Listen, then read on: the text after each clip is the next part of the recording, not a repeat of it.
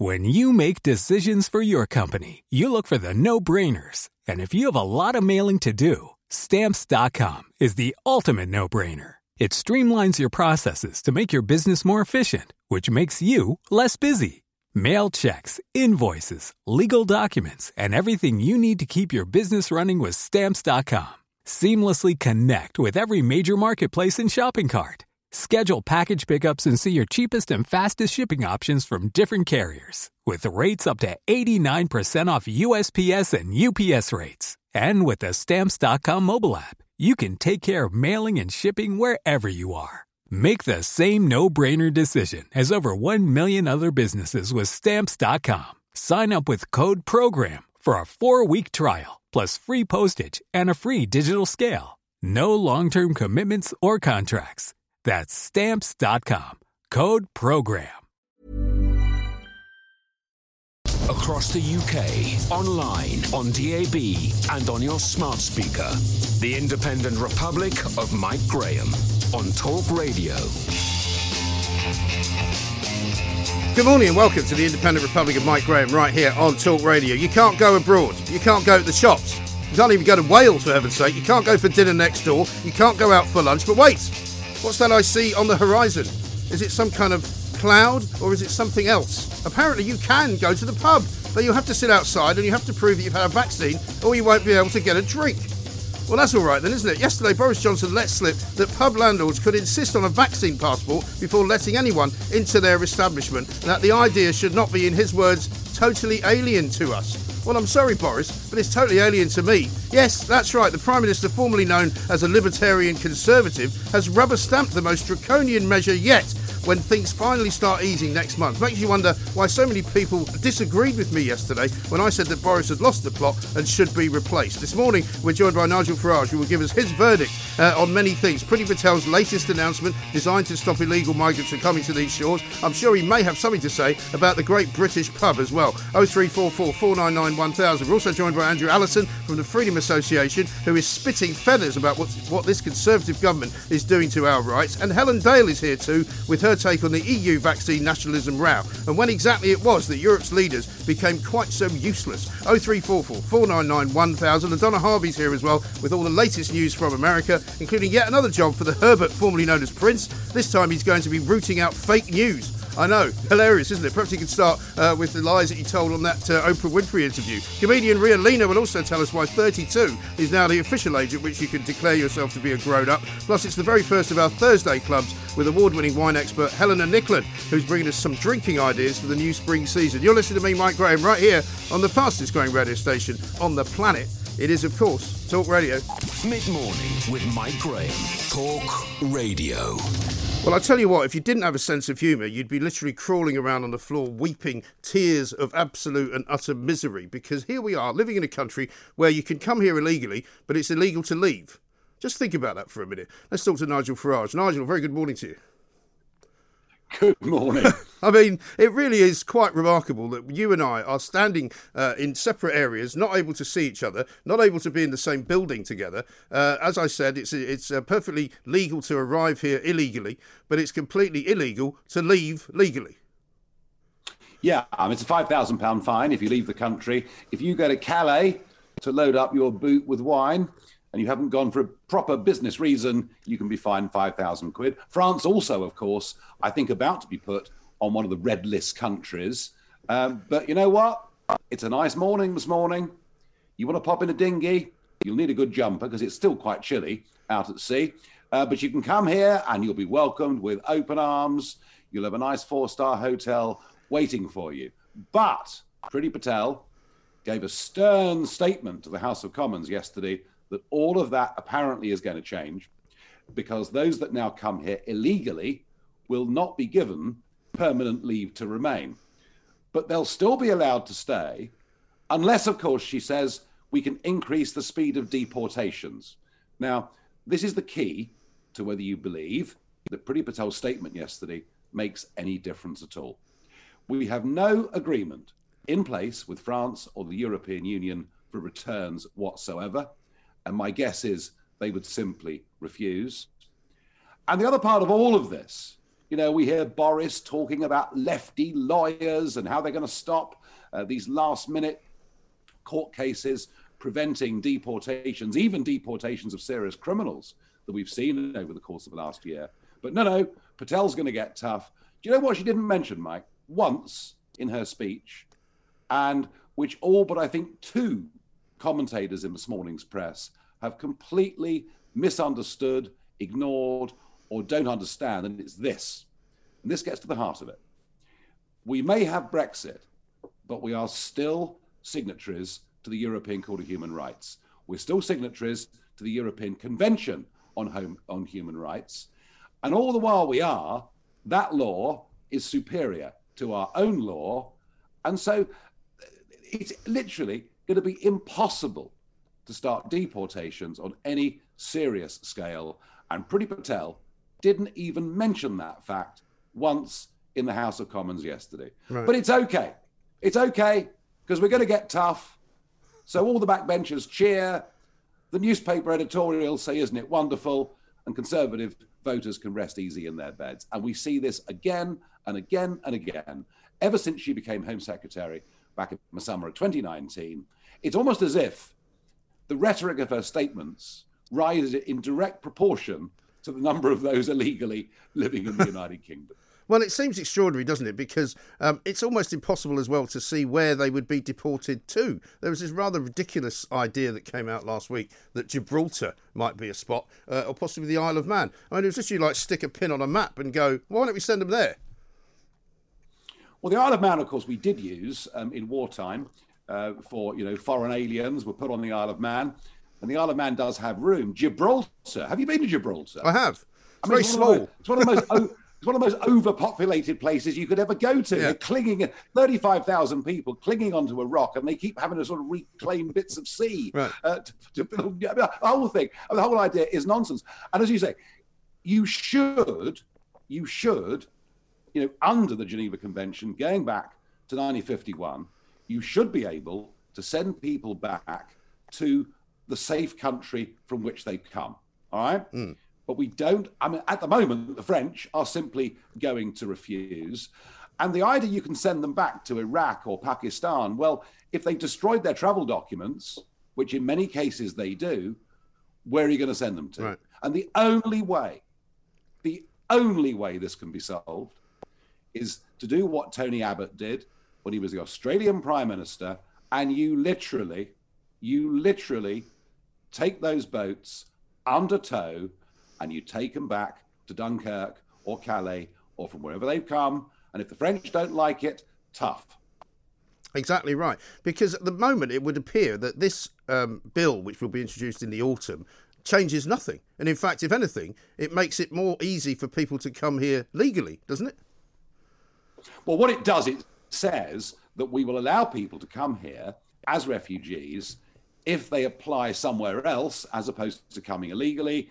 And just in the last couple of weeks, there is an agreement. We're going to take 20,000 from Syria. Now, look, we do have a tradition as a country of being, welcoming to genuine refugees. And there are examples, of course, from the Ugandan Asians, from whom Patel's own family were a part, through to Jewish groups that came from Europe in the 30s, from Russia, perhaps a little bit longer ago than that, even back to the Huguenots, going back 300 years. So we do have examples of groups that came as genuine refugees, fleeing in fear of their lives, who became great successes in our country. But the problem is, even if you said, let's take 20,000 people from Syria, how do you know that amongst that number there are not people who this time last year were fighting for ISIS against us? So there is a security element to this that I think is slightly different, which we've seen before. And Mike, I want to just add this point. There is a much bigger, broader debate of which illegal immigration is actually only a part. The Conservatives adopted my mantra of taking back control of our borders and putting in place an Australian-style point system. All right? They took that on board, and people voted for this in a referendum, and they voted, in 2019 for a big Conservative majority, with the Conservatives promising not just control of our borders, but fewer people overall coming into the United Kingdom. The truth of it is that if you look at the new points-based system that we've got, which is now available to the whole world, my guess is once coronavirus is over, the numbers coming legally will be even higher than they ever were before. And then we have the really big debate that nobody wants to talk about. It's all too awkward. It's all too difficult, but it's Hong Kong. Now, I'm not a fan of the Chinese Communist Party, as you well know. It's horrific to see the way in which democracy and people's rights are being destroyed in Hong Kong. But equally, the British government have opened up the door. Do you know, in the first 6 weeks, 27,000 people from Hong Kong have applied to come. The government's own estimate is that number is going to be 300,000 over the course of the next few years, but it could be 3 million. And there's been no debate in Parliament, in the country at all, about the rights and wrongs of opening the door to Hong Kong. And I'm not saying we should turn our backs on people, some of whom genuinely are being oppressed by the Chinese Communist Party. But I think we're on the verge of an immigration explosion in terms of numbers, and we're not having that conversation. No. And of course, the only conversation we are having is the government telling us that we are clamping down and we are making sure that this will stop, when clearly that is not what they're in any way able to do. Because the other worry that I've got about some of the people coming illegally is that if they are being trafficked by these horrible criminals, they're basically entering a criminal underworld. And when they come here, they will end up paying their way back to those people by working as criminals. Yeah. One of the things that Pretty did do yesterday was to say that no longer would people who come illegally still get £38 a week spending money. Because at the moment they do. Yeah. At the moment they do. 50,000 of them arrived illegally, many of whom have their asylum claims rejected, but put up for free in many cases in these hotels and still get 38 quid a week for fags or whatever else it may be. So she said the 38 quid a week would stop. But here's the point. The point is that actually what will happen to those people is they will get sucked into the criminal underworld, the slave economy that we know exists already in this country. Yeah, and it's a shocking thing. I know you haven't got a lot of time, Nigel, but I've got to ask you about this pubs business, because in the front pages of all the papers today, vaccine passports to go to the pub. I mean, you and I have met in many pubs. I know that you're a great aficionado, as I am, of the pub. We can't wait for them to open on April the 12th. How mad is this, though? Well, how unenforceable is it too? So what happens if I go to the pub with my son, but because he's only 30, has not yet been vaccinated? Yeah. Do we have to show our dates of birth, our birth certificates, our passport? No, but I'm being serious. I know. Or if it was my 50th birthday last week and I haven't been vaccinated, does that mean I can't come in? And I mean, what does this do to struggling landlords who've been through hell over the course of the last year? What does this mean for our fundamental freedoms as people? I mean, this is a sort of dystopian nightmare of being stopped in the street and asked to show your papers. It's the kind of thing we as a country never, ever thought we'd do. And it's amazing.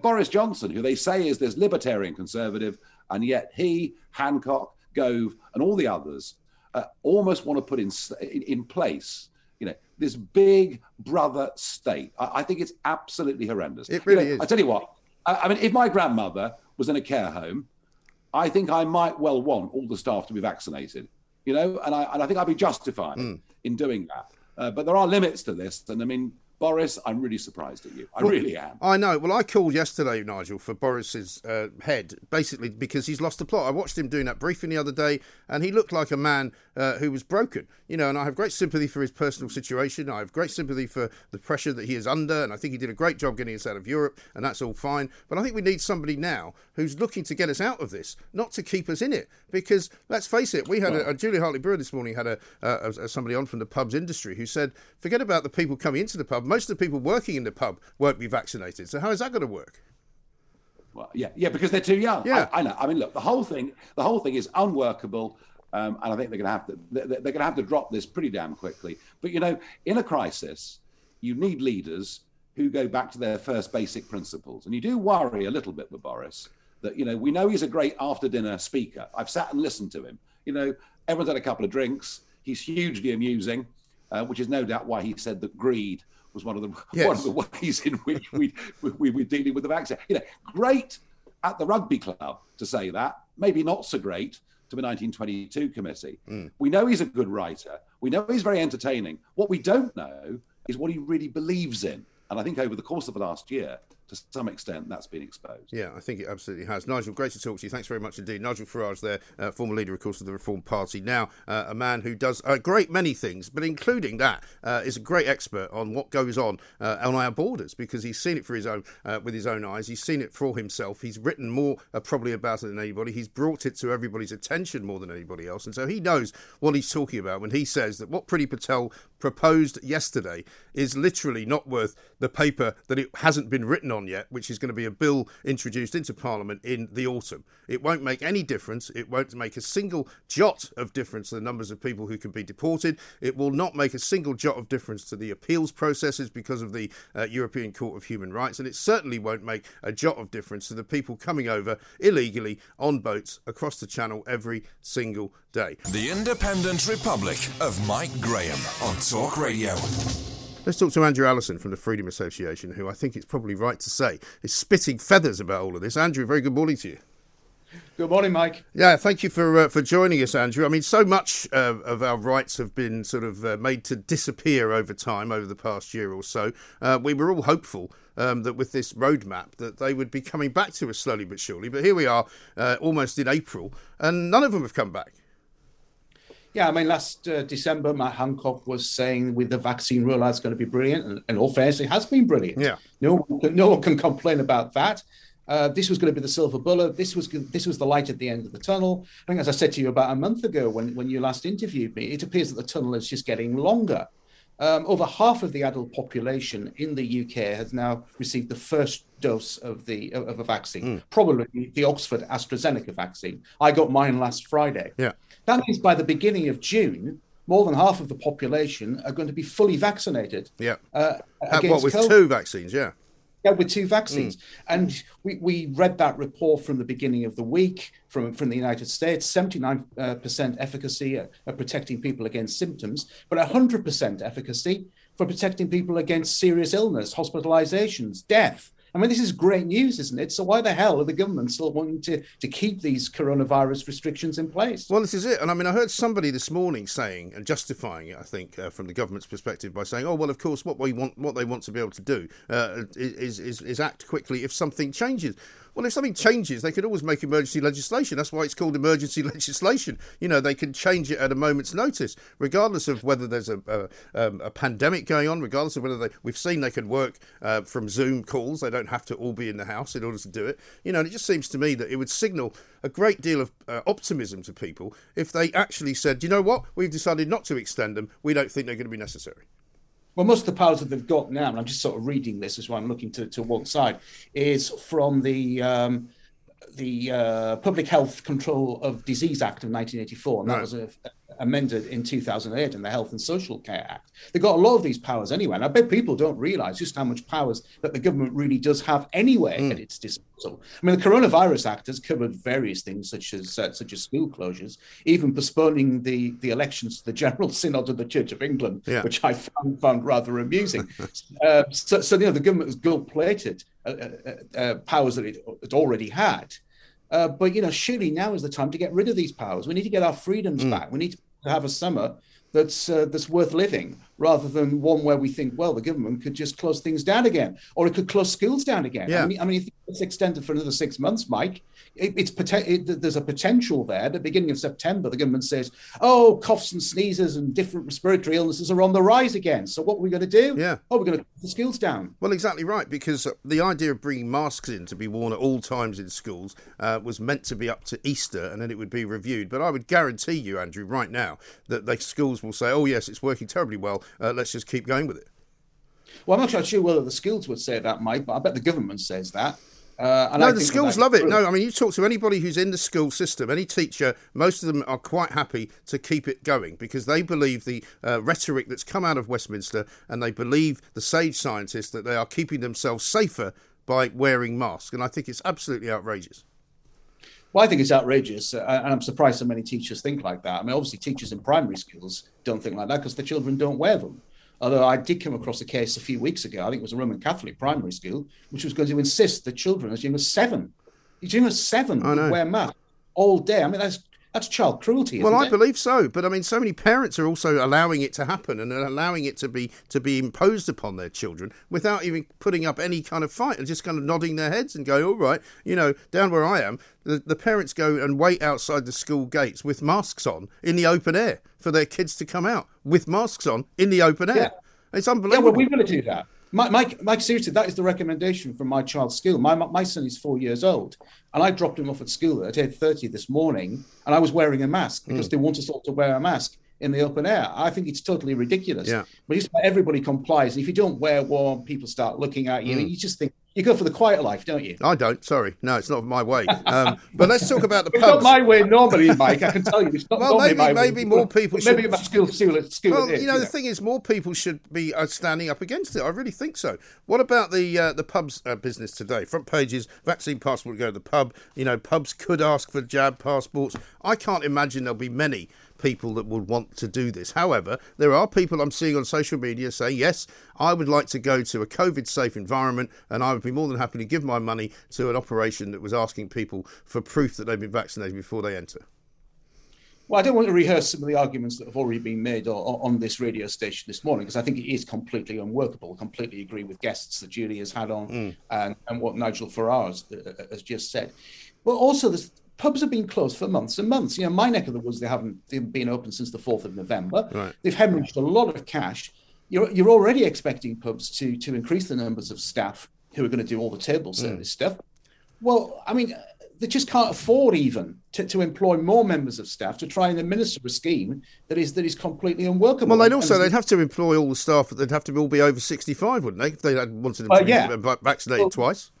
Well, yeah, I mean that's true because the majority of the staff are going to be under the age of 50 years old, and they're not going to have received a COVID jab. And Nigel's absolutely right in what he said. What about his son? He mentioned his son who was 30, but what about me if I bring my 21-year-old stepson to a pub? Yeah, I mean, is he going to be refused entry because he hasn't had the jab? Well, it's nonsense, isn't it? Well, it is nonsense because he can legitimately say, "Well, I've never been offered the jab." Right. The government say, "I can't have the jab." I'm well down in the queue. So it is a total nonsense. And again, it's not about wanting to go for a pint. There are people on social media who are always banging on about, all Mike Graham cares about is going to the pub. No, what I care about is a very important part of the business economy of this country, which generates billions and billions of pounds for the exchequer and for individuals, and also employs millions of people. And that is why we want it back, not because I'm thirsty and I need a drink. I can get a drink, thanks very much indeed. I've got plenty of wine at home. There's plenty of beer in the supermarkets. It's not about that. It's about putting the money back into the country's business. Of course it is. That's exactly right. I mean, it's all right for those people who are sitting at home, maybe furloughed for a year. They've got 80%, maybe even 100% of their wages. Those people, mainly in the public sector, are just having a great time of it, working from home. It's absolutely fine for them. But they've got to realise that those people who are not working in the hospitality industry, many of them are going to lose their jobs.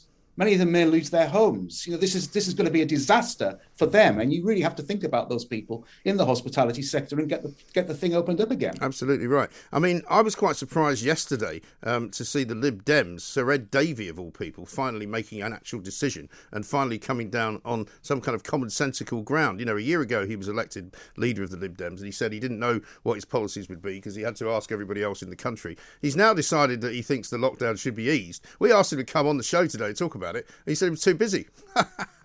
Well, I'm sure he was. I mean, we all know that the Liberal Democrats, they're neither liberal nor democratic, really. No, not really.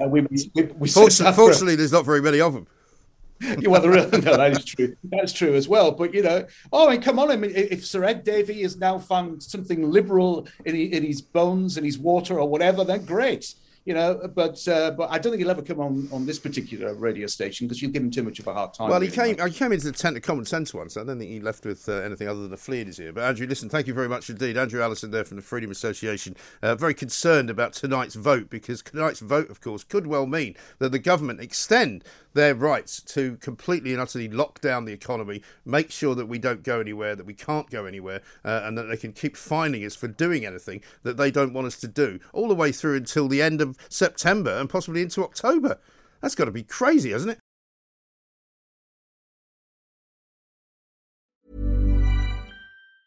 If you thought the only way to get a more defined jawline with natural-looking results was through surgery, think again. Juvederm Volux XC is a non-surgical injectable gel filler that improves moderate to severe loss of jawline definition and can help you achieve natural-looking results with little downtime. Even better, this improved definition lasts up to 1 year with optimal treatment. No maintenance required. Improve jawline definition for a smooth, sculpted look with Juvederm Volux XC. For important safety information and to find a licensed specialist, visit Juvederm.com. That's JUVEDERM.com. Not for people with severe allergic reactions, allergies to lidocaine, or the proteins used in Juvederm. Common side effects include injection site redness, swelling, pain, tenderness, firmness, lumps, bumps, bruising, discoloration, or itching. There's a risk of unintentional injection into a blood vessel, which can cause vision abnormalities, blindness, stroke, temporary scabs, or scarring. Talk to a licensed specialist to find out if it's right for you.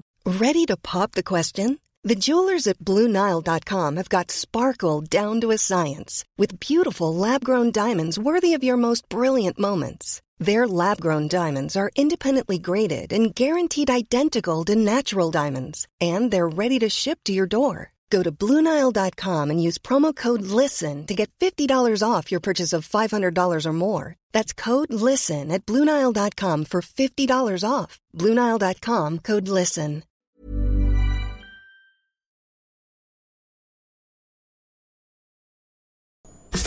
Mid-morning with Mike Graham. Talk Radio. The Independent Republic of Mike Graham on Talk Radio. Welcome back to the Independent Republic of Mike Graham right here on Talk Radio. Donna Harvey's going to join us from San Diego in the next hour. We've got Helen Dale coming up. You know what she's going to do. She's going to talk to us about the EU's vaccination madness and how they got there and how on earth they're going to get out of it, because it's looking like it's going from bad to worse. But before we do all that, let's take a little slide road out of the serious nature of life and talk about something which is a little more, shall we say, down to earth. And that is, how grown up are you?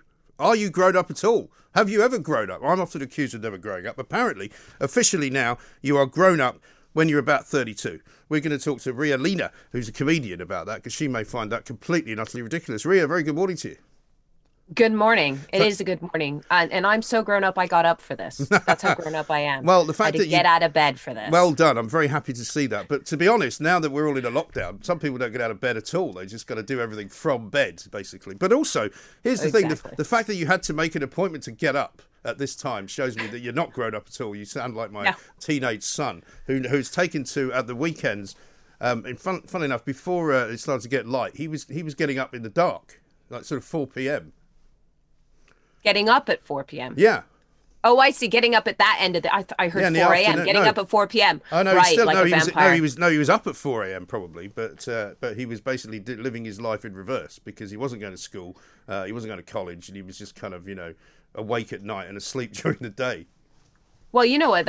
He sounds like he could make the perfect comedian, as long as he's funny, because that's kind of the life we lead. We don't start work till 7, 8 o'clock at night. Right. And then, the adrenaline keeps us up till 3 or 4. You have to play a few video games or something, but, and then you inhabit a world with other people who aren't grown up either, right? Oh, entirely. It's funny, actually. The overlap, the Venn diagram between comedians and students is quite big in terms of what we'll do for free food. I mean, I used to do a radio show overnight, which went from 1 a.m. until 6 a.m. And so I would live my life completely in reverse. I'd go home at 7 in the morning and have a glass of red wine and a bowl of pasta. It's quite weird. In the morning, yeah. Okay, or not. I not red wine on your cereal, but red wine next to. No, I wouldn't. Okay. No, I wouldn't have cereal, because I'd have cereal when I was going to work at sort of 1 o'clock in the morning. But according to this study that I'm looking at here in the Mirror, top 10 signs of adulthood. So I'm going to ask you to see whether or not you qualify. 1, you pay all your bills on time.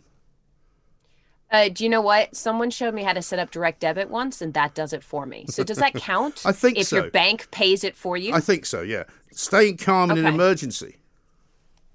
No, I don't go near emergencies. Right, good idea. I can't handle that. I can't. It really gets my anxiety going. Of course it does. I just don't do them. Number 3, know which day the bins and the recycling go out. No. You know what? Okay, everyone listening is going to hate me. I live in central London, so they come 3 times a day. So we just chuck it. We literally chuck Just it out leave the it front outside door. the door, yeah, exactly. And at some point it disappears. Either it's, and I don't know. I still don't know if it is a garbage truck that picks it up, Yeah. or whether just, you know, a homeless person goes, ooh, dinner. Yeah. I have no idea. Because some people who live in the country, right, if you miss the 2 weeks, the wrong 2 weeks when they collect the recycling, you have to put it back in the shed for 2 weeks, and then it's next month they come. Number 4, like a nightmare. know when your car MOT is due. Don't have a car. Excellent. Wouldn't know. You know what? I'd probably be that person that buys it right when the MOT is about to expire, because I wouldn't. Right. Well, you've already covered this one. 5, appreciate the benefits of an early night. Presumably not. No. No. What? No. Why? This is not looking good for you, Ria, by the way. Those are good hours. Those are good TV watching hours. Exactly right. Number 6, can cook a full Sunday lunch. I can cook a full Sunday lunch. Okay. Do I? No. But if you I can- prefer to go to a pub and let the pub cook the full Sunday lunch. All right, but you're doing... Like a proper millennial. Yes, 3 out of 6, though. Number 7, Okay. never forget to pay off your credit card bill. No. See, credit cards are there for racking up, aren't they? That's the whole They point. are, If yeah. I could afford to pay my credit card bill every month, then I would just pay it off my account instead of use the credit card in the first place. No, here's a good one. Top up your pension every month. Oh, If that's only, funny. right? Oh, that's funny. No, I think that comes out once a year when I do my taxes, doesn't it? Isn't it? It's NI or something. Yeah, that's right. Yeah, no. but, so you don't have The your own government pension. is my pension. Okay. No. Okay. I'm a comedian. We Right. don't do that. We haven't had a job in a year. Okay, number 9, can talk to a plumber or electrician without panicking. If they're cute. Yes, well, I'm glad to hear that that's still... Do you mean able- about plumbing? About plumbing and about electric, or just Well, generally as a conversation? It could be about anything, I suppose. I mean, usually plumbers and electricians like to talk about things other than that. Don't Well, they? yeah, I can have a human conversation with them. I Right. mean, if they come round and there's an issue, I go leaky thingy, Right. and they They do go and fix the it. thing. And then Yeah. charge you about £2,000. I mean, I find it very Again, interesting. it comes out the bank account. I have no idea, or it goes on the credit card. I always find right? it interesting that plumbers and electricians talk to men very differently to the way they talk to women. They talk to men as if we know what they're doing, right? Which, of course, in my case, I have no idea. Same as when you take the car in to get it fixed. They tell you much more if you're a man because they assume you know how the car works, which, of course, I don't.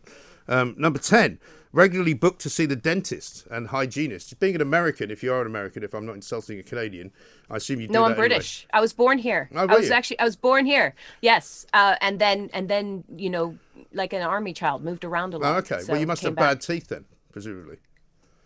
No.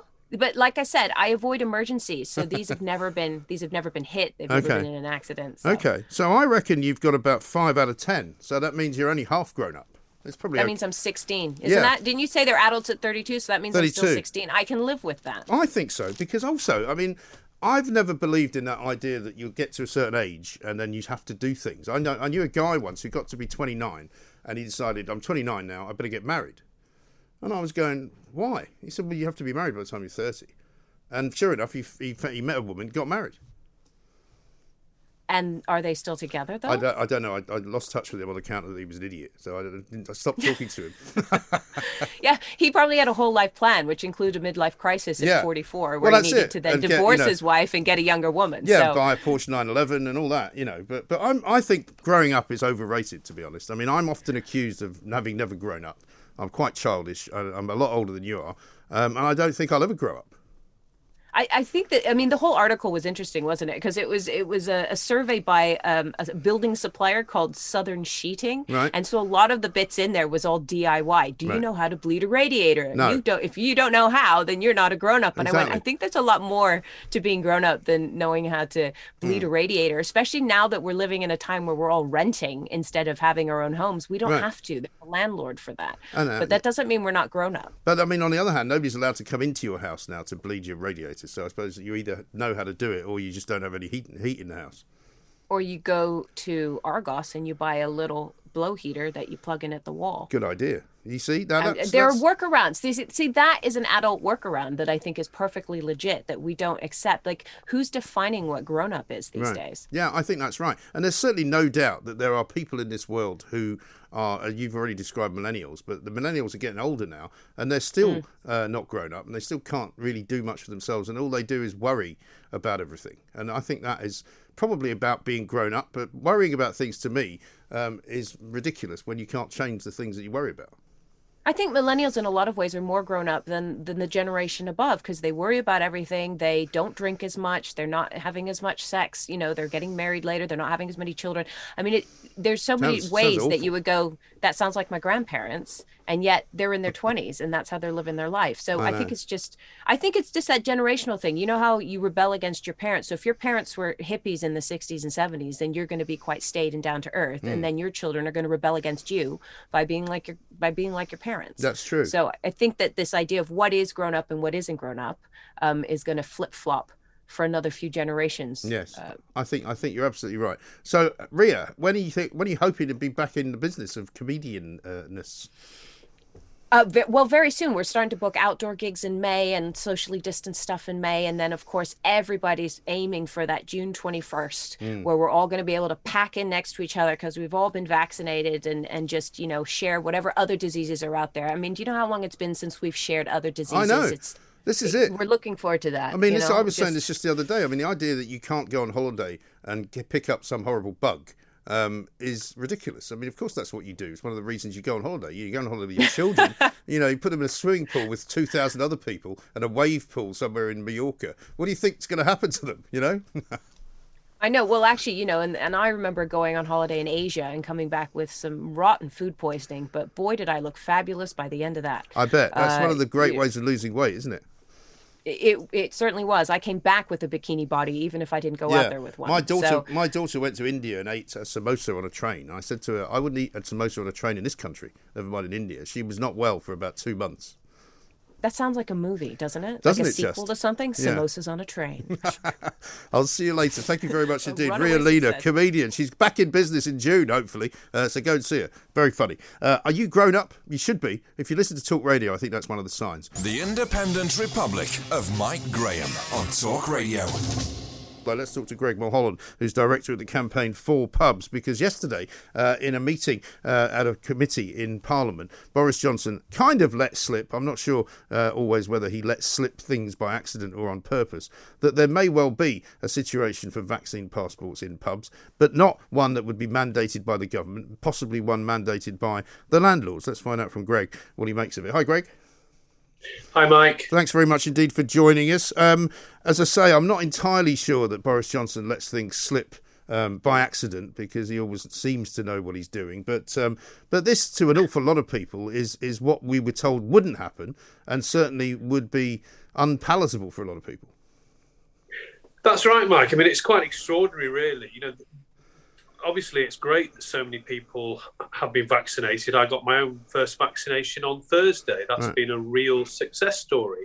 But the point of that, we were told, was to get back to normal life, to start living our lives normally again. And that, of course, includes visiting those important hubs in our community. And licensees have been absolutely dismayed by this. There's already huge pressure on them to make a decision, first of all, as to whether they can open outdoors viably. For many, that's a real risk and a real challenge. Yes. Many can't open until May or even June because of the imposition of table service, which is another evidence-free policy, I have to add. And yet now we have another announcement, yet another burden potentially on licensees, and asking them also to put themselves into a situation where perhaps if they got it wrong, it would have huge legal implications. But the practicality of it makes it an absurdity. You're talking about people who have to be sitting at a table. That's the government rules. We don't agree with that, but those are the government imposition till June at the earliest. And so a member of staff, and often a young member of staff, has to then say, "Can I get your drinks order, please? Yes. But by the way, before I do, I've got to take your."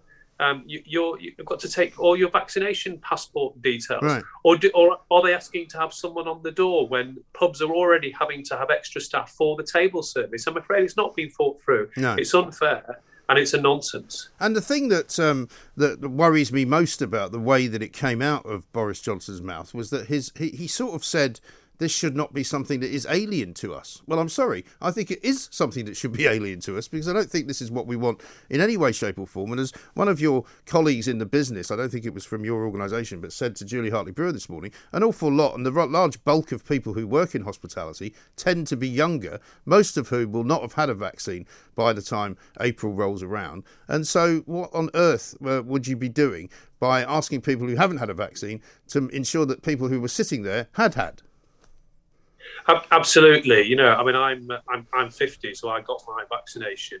But, you know, would I be ID'd because I might look as if I could be 48 or 49? Yeah. I'd like to think so. But then, I'm not allowed in because I haven't been able to have the vaccine. You know, there are many people under the age of 50 who rightly support and celebrate our pubs. They're ready to support them. Right. But I think what's really disappointing, Mike, is that publicans showed last year when pubs were able to open again, pubs and publicans showed how much they were prepared to support this hugely important national effort to tackle this awful pandemic with social distancing, with one-way systems, with screens, with telling their customers to, you know, that they had to behave in a slightly different way. And indeed, of course, operating test and trace before the government got their own act together to do it themselves. Right. And yet now we have another half-baked announcement saying, well, if publicans want to do this, we'll put the responsibility onto them. We'll put the legal risk onto them, and we'll put that moral decision making as to whether you should allow a 40-year-old who is a regular to have a drink in your pub or not. I'm afraid it's not acceptable, and we will be sending a very strong message that if the government wants to do something like this, it needs to do it itself, but it must not put yet more pressure onto publicans who faced the most anxious and awful time over the last 12 months. No, of course. I mean, do you fear as well that this manoeuvre, if it was to happen, would be a reason for them to say, oh, well, look, the infection rate's gone up because obviously you're not doing it right, so we'll shut you all down again? It's perfectly possible. You know, anything's possible, and anything is possible in terms of the last-minute decision-making that we've seen and the pubs have suffered from. But it's just really unfair. You know, publicans are working really hard now on outdoor areas, outdoor shelters, taking on extra members of staff, putting back in place those social distancing measures, those extra screens and things that they spent collectively, you know, several £1 million on last year. And yet, out of the blue, we get an announcement to a parliamentary committee that actually publicans might also now be forced to discriminate with their own customers on the basis of a vaccination that many of them will not have been able to even have. And it's rather ironic that the news has also come out today that the supply of vaccines means that people under 50 will not get it as soon as we'd all hoped. Right. And yet the government is seriously suggesting this kind of approach. It really is. There's huge anger, Mike, I can tell you. In this I bet there is, and I'm with you guys because, you know, I know an awful lot of people in the hospitality business, restaurant owners, pub owners and stuff, and you know, they've been through, as you say, the mill over the past year, and it's been really difficult for them. Many of them have shut down, never to reopen, of course, and many of them will not survive this. But the other thing that I find extraordinary is all the ridiculous rules that you've had to put up with. You know, who can forget the 10 p.m. curfew, which even later on the government admitted was a completely arbitrary thing. You know, the rule of 6, which they also agreed was a completely arbitrary thing. The idea that, you know, you had to do test and trace, you had to have people getting QR codes before they could walk into a building, and then admitting actually that didn't really work at all because hardly anybody really did it properly. You know, the whole thing's been a fiasco, and you guys have been at the bottom end of it. That's right, and yet the evidence shows that when pubs did open again last year, it didn't create an issue. So, as I say, publicans are very happy to, have been very determined in playing their part. You'll have been to pubs, you'll have seen that for yourself. Yeah. So it's just unfair to make an off-the-cuff comment. Whether or not this will turn into a policy, we'll have to see. But we certainly are fearful that it now will, and we would urge people to do that. We are absolutely committed that everyone must do all they can to overcome this pandemic so we get back to normal life. We should be celebrating the number of people who've been vaccinated and call for, you know, even more people to put themselves forward. But to start imposing on licensees who have faced the most awful time with loss of income, many are in tens of thousands of pounds of debt and desperate to get trading again.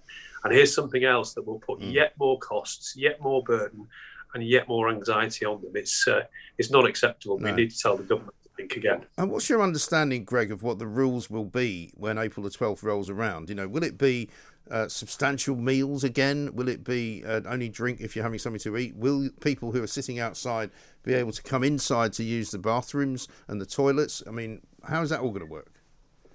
Well, thankfully, there is no substantial meal. There's no repeat of the preposterous Scotch egg gate. Yeah, which was another ridiculous idea, wasn't it? Absolutely, as if somehow a virus would pay attention to whether or not you are eating or not. Right. So the rules are that it has to be table service. It has to be table service when pubs open outdoors. And that, of course, is a challenge for pubs, because it means, particularly where pubs have been encouraged and allowed to expand into neighbouring spaces like car parks where they're being given permission, then a member of staff will have to go out and take orders. So, one thing I think people have slightly missed picking up on is that you don't actually need to book. There are many pubs saying, please do book, and are already saying that they have got bookings well into April, because I think that shows how much many people want to get back to going to and supporting the pub. Right. But you don't have to, and pubs are operating different policies. So do contact them. Many pubs can't open till May, and some not till June if they're smaller pubs and can't operate with table service. So do check with your local publican.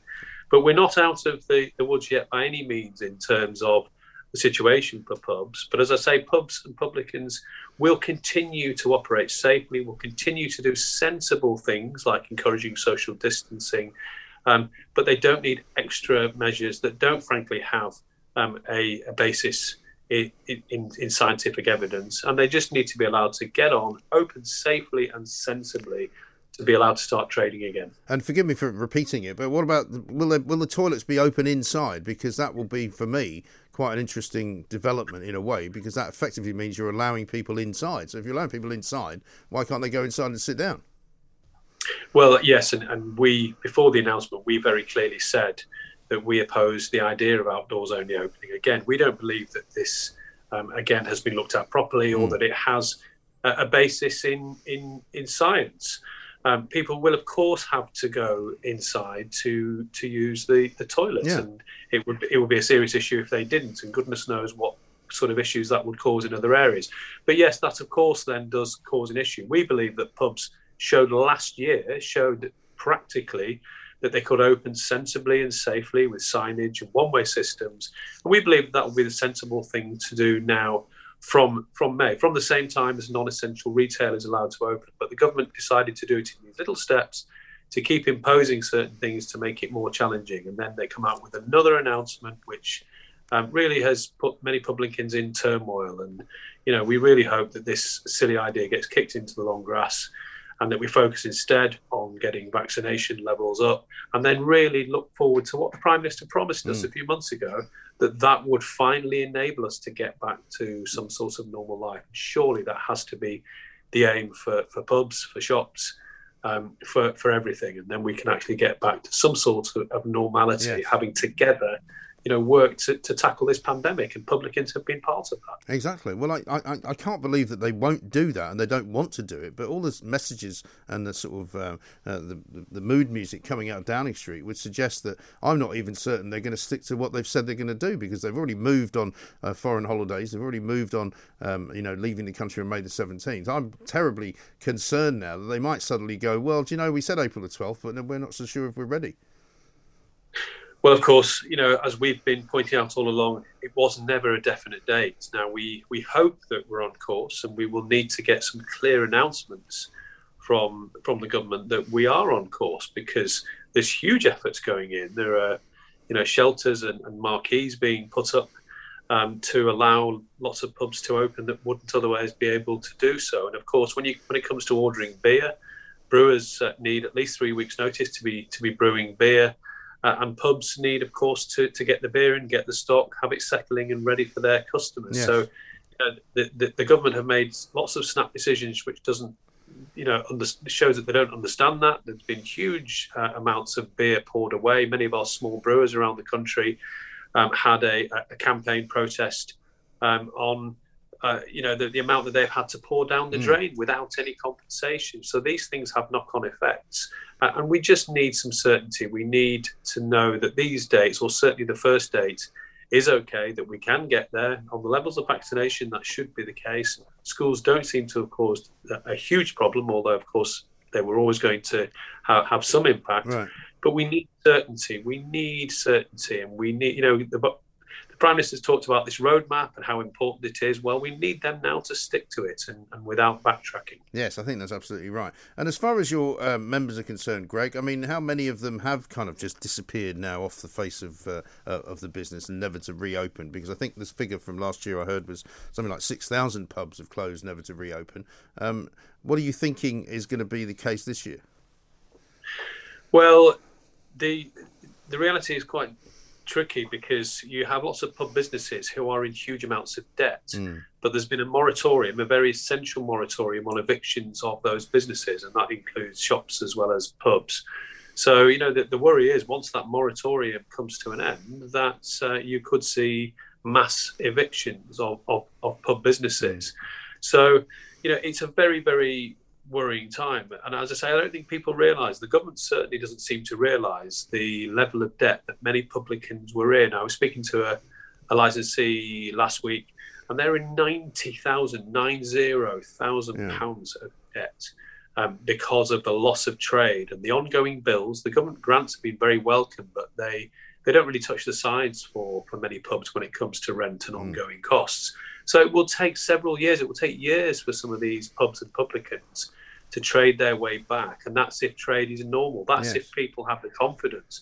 And when you get silly announcements like the one last night about, pub landlords being the ones who should decide whether they have vaccine passports, I think that can knock confidence for people. And they might just think, well, that reminds me that there's a danger and I therefore won't go to the pub. And that kind of talk, I'm afraid, is really unhelpful and can be further damaging to the need to get pubs back and trading properly and safely again. No, of course, because you can't expect people to repay that kind of money in one fell swoop. It might be that the government needs to somehow set up a plan whereby, they roll out some more loans or something while that payment is made in some way. Yes, absolutely. And of course, one of the things is, and this is actually a powerful reminder of how the government didn't think this would go on as long. The bounce back loans that many pubs and other businesses took last year are essential for getting through. They're due for payment in a matter of a couple of months' time. And of course, people are not trading normally again. So that needs a rethink. People can't be paying bounce back loans until they've actually bounced back. And realistically, for many pubs, that will be well into next year, potentially even 2 or 3 years down the line, when they've finally been able to get back the kind of normal trade that they need to get through. So yes, the government does need to look at that. Look at the forthcoming bills for things like VAT. We need deferments of that kind of thing. So yes, there needs to be a plan to allow pubs and indeed other businesses to be able to trade and get back to some sort of normality over the next 2, 3, 4, even 5 years.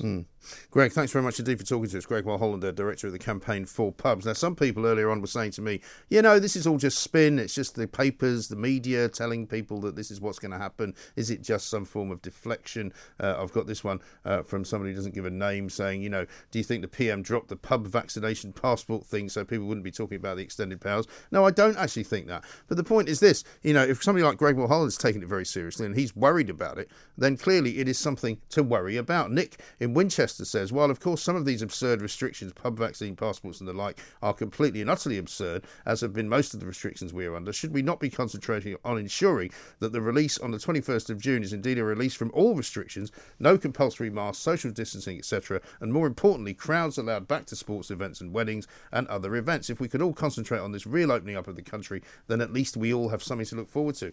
I take your point, Nick, and I see that is something worth looking forward to. However, the trouble that I have now with everything that the government says is that every time they set a deadline, every time they say, when we get to this place, everything will be better, then they get close to that place and they go, do you know what? We're not quite ready. We're just going to have to push it a little bit further back. We're going to have to push it a little bit further along. 3 weeks to break to break the curve, to flatten the curve. Then we'll all be back to normal. That's what they told us a year ago. It's now a year on, and we're still being told that we cannot do anything despite the fact that we've got the vaccine, despite the fact that we've got an ability to now see the reduction in cases, the reduction in deaths, the reduction in infections. We can see all that, and yet we are still where we are. pretty ridiculous, isn't it? Talk Radio. Across the UK, online, on DAB, and on your smart speaker. The Independent Republic of Mike Graham on Talk Radio. If you enjoyed that, be sure to catch the whole show 10 till 1, Monday to Friday on Talk Radio via DAB, online or via the Talk Radio app. And if you have an opinion on the stories we cover, we'd love to hear from you. Call us on 0344 499 1000 or tweet at Talk Radio during the show to have your say. Mid-morning with Mike Graham. Talk Radio. Hi, I'm Daniel, founder of Pretty Litter. Did you know cats tend to hide symptoms of sickness and pain? I learned this the hard way after losing my cat, Gingy. So I created Pretty Litter, a health monitoring litter that helps detect early signs of illness by changing colors, saving you money and potentially your cat's life. Pretty Litter is veterinarian developed, and it's the easiest way to keep tabs on your fur baby's health right at home. Go to prettylitter.com and use code ACAST for 20% off your first order and a free cat toy. Terms and conditions apply. See site for details.